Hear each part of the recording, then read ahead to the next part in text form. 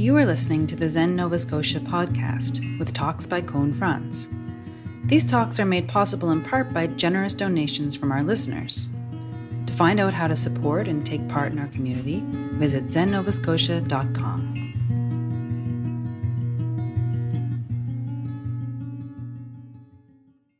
I want to try a little exercise. Just the way you're sitting now, it doesn't matter if you're sitting in a formal posture or not. Just put your hands on your belly. And then I want you to breathe. Just breathe, but I want you to breathe with no pretense at all.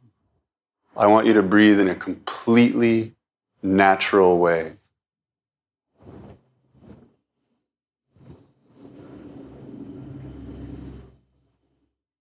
Nothing extra.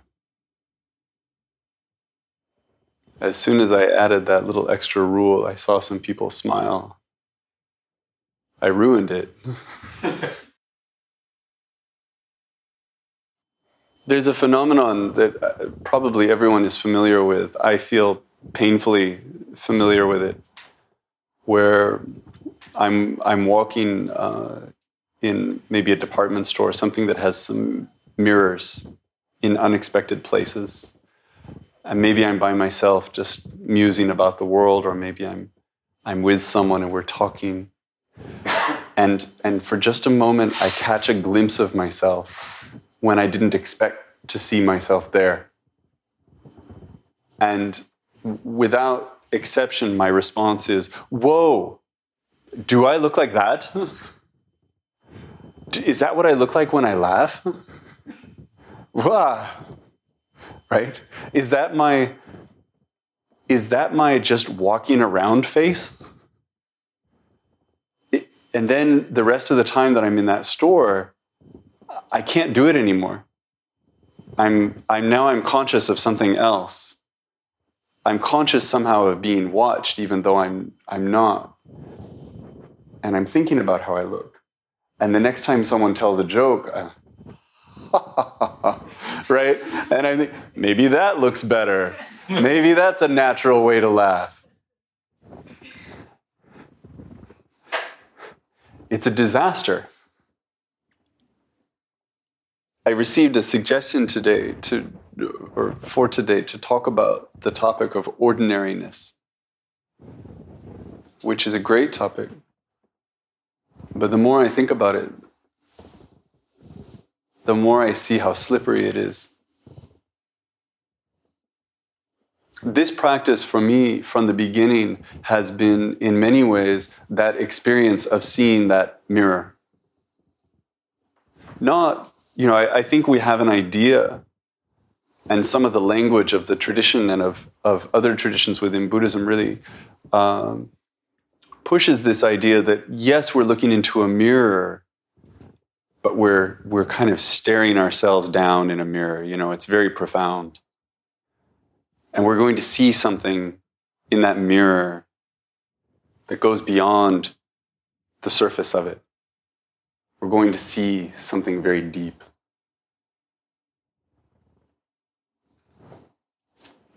But the reality is that what we glimpse is not so much that thing behind the eyes as that face that we didn't know we had. And then we suddenly have a new question, a question that we didn't have before, about how am I holding myself in the world? How do I want to hold myself in the world? We just sit. We say, just sit. But it's not just sitting. Once a month, we spend 20 minutes describing this process of how to sit, as if it's hard. And then we get there, and we find that it's difficult to breathe. Even though breathing is, again, it's the thing we're the very best at. But then it's forced. It's not forced because there's anything about this posture that makes it hard. It's forced because now we're seeing ourselves in the mirror doing it. And then we stand up and we walk in Kinhin, and it's the same. We're just walking in slow motion. It should be so natural, but it's the furthest thing from natural. Every single step uses the whole brain. Where do I put my foot now? As if we've never done it before. It's kind of cruel. And I want to acknowledge, I don't know if anything I say tonight will actually address the question behind the recommendation of ordinariness. But I think on some level, I understand, for myself anyway, that there's a kind of trap, or there's a door within this practice toward being special. And we sense that. And it might even be what brings us to this in the beginning. I think especially because we're in a culture that isn't a Buddhist culture. There's something exotic. There's something a little bit new. We might get to have some knowledge that other people don't have. In certain parts of the larger tradition, we might get to have a really special relationship with a special teacher. We might receive special teachings. We might be entrusted with special roles. If we stick around long enough, we might get promoted, right? In various ways. We might even be told from the beginning that what we're looking at in that mirror is something that's very, very special. That's really, really good. We need to look at it hard enough so that we can see the goodness of it. So that we can, if we're not careful, we can spend our whole lives either pursuing or basking in the specialness of the whole thing. It's great. It's like this wonderful coat we get to put on sometimes.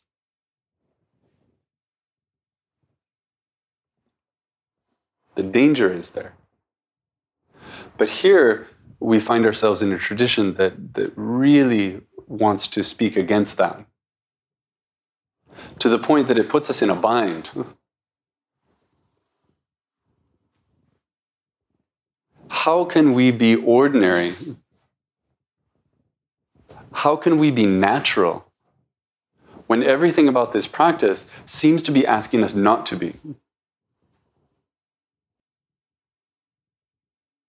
I want to offer first up my sympathy.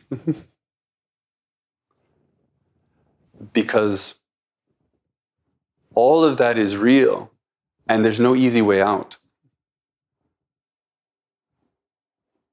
This moment opens up to us. We catch that glimpse in the mirror. Or if we're doing this practice regularly, we start catching that glimpse over and over. We can't unsee it.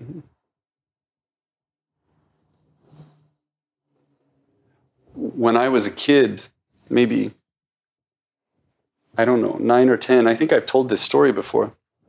I have no idea how I used to laugh. But I had a laugh that apparently was a little bit irritating. I don't know.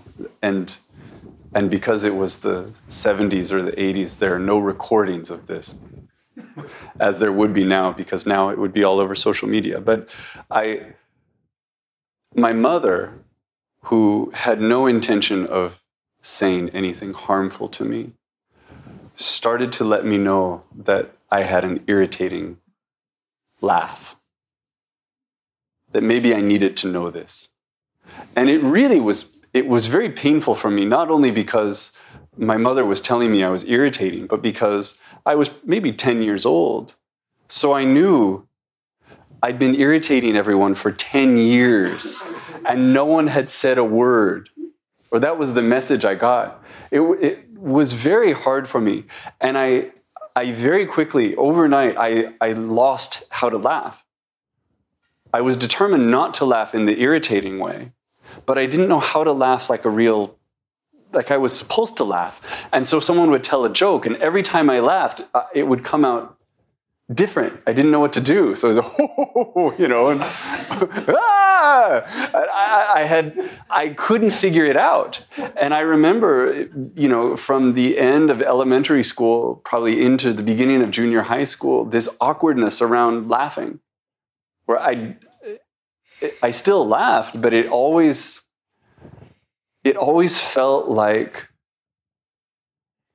it was something I was failing at. And then at some point I let go of it, and at some point I just developed a laugh, and it wasn't the laugh that I had before, and it wasn't a laugh that I had chosen from the buffet of different laughs. I just settled into something, and my mom didn't say anything about it. and so here I am today. This is how I laugh. But there was no way, from the moment she said it, and she had no idea, of course, at the time, from the moment she said it, there was no going back. There was no way for me to wake up the next morning and not be self-conscious about this thing. From that moment forward, the only possibility was for me to come out on some other side. To come out different. And for that to be my journey toward ordinary. Mm-hmm. This is how it is for everything we do. If we're paying attention in our lives, we have a pre, and then we have an unsettled moment. And then we have whatever it is that we come to. That unsettled moment is not fun. That unsettled moment is, in my understanding, basically the point of Zen. Zen is telling you, your laugh is weird. Right? Not because it is, but because that pulls a rug out. Mm-hmm.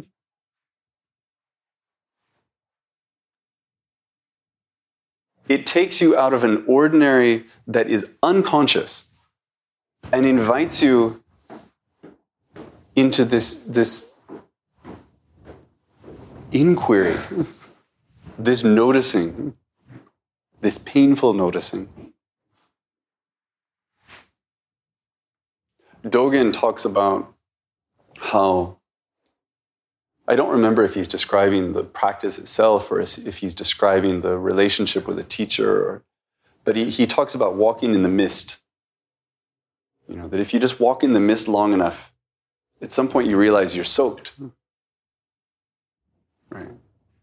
It's very natural. It's unnoticeable as it's happening, and yet it's total. It goes all the way to the skin. We have these experiences like this. Marriage can be one of them. It changes you. Right? It's a container. You walk in and something is transformed, and you don't have to notice it while it's happening. Right?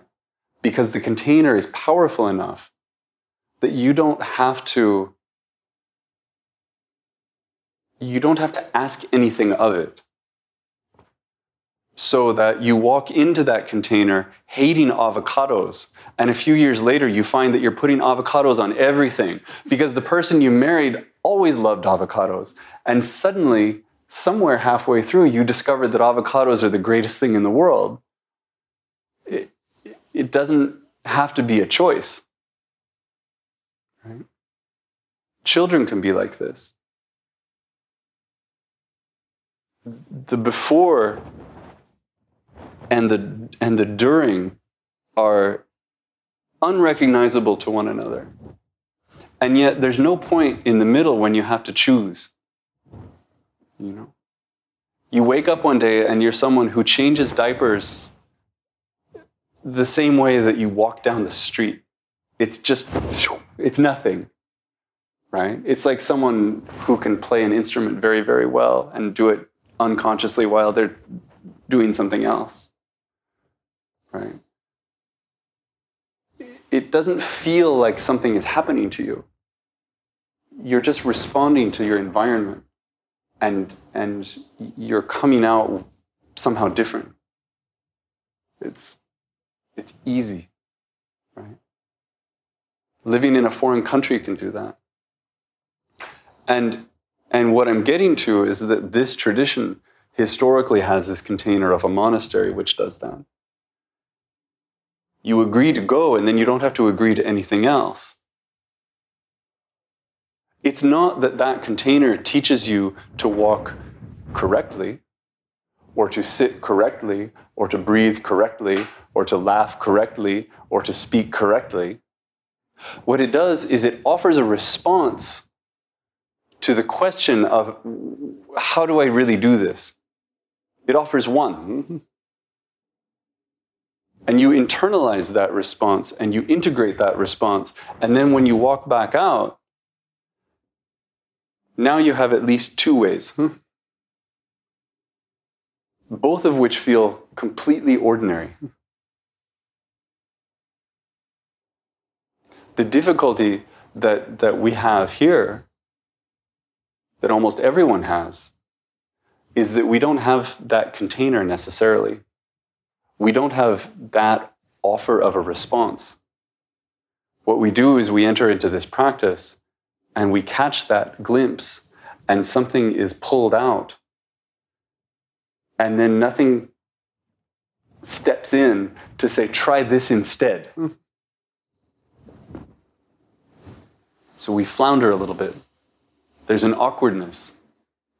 It's a very privileged and a very convenient thing to do, to take up some sort of immersive practice, right?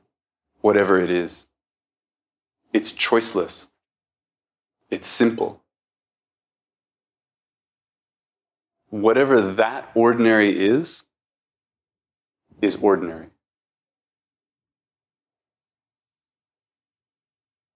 I think we want, because I know I've always wanted,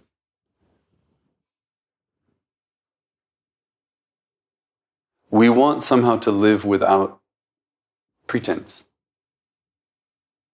We want things to be seamless, right? We want our response not only to be ordinary, but to be right.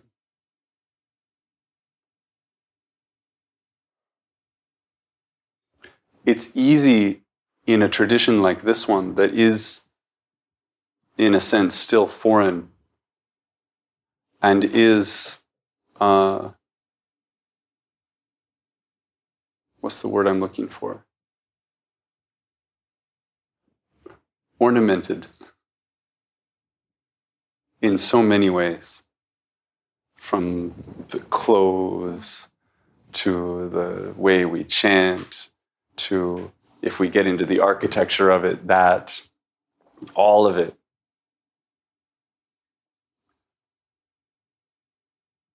It's easy to feel swallowed up in the pretense, right? Or it's easy to feel that we're being offered a response, but that the response is a false one. That it's put on. That it's somehow not mine. That's all completely valid. Those concerns are completely valid. And I'll say, I have wondered many times over the years if, I have these days where I think, well, maybe maybe the most honest thing to do would be for me to disrobe and just act like a normal person. Maybe this is not the most integrated way to practice. And some people do that. I get that. But for me, one, this is ordinary. It became ordinary. The fact that it's not ordinary in the larger sense really doesn't matter. And it serves as a reminder to me of that glimpse in the mirror. You know, it serves a purpose. But what I want to say, I guess, is that the tradition that creates the container that holds the practice is not itself the practice. Right? Zen could look like a lot of different things. It just happens to look like this. Don't worry about it. Don't worry if it feels as if the tradition is trying to teach you to laugh in a particular way. It can feel like that. But underneath that, there's a deeper and quieter goal of just creating a space in which you figure out how to laugh. Creating an opportunity for you to come out the other side. It's a really subtle point. And I've probably said too much. So I'll stop.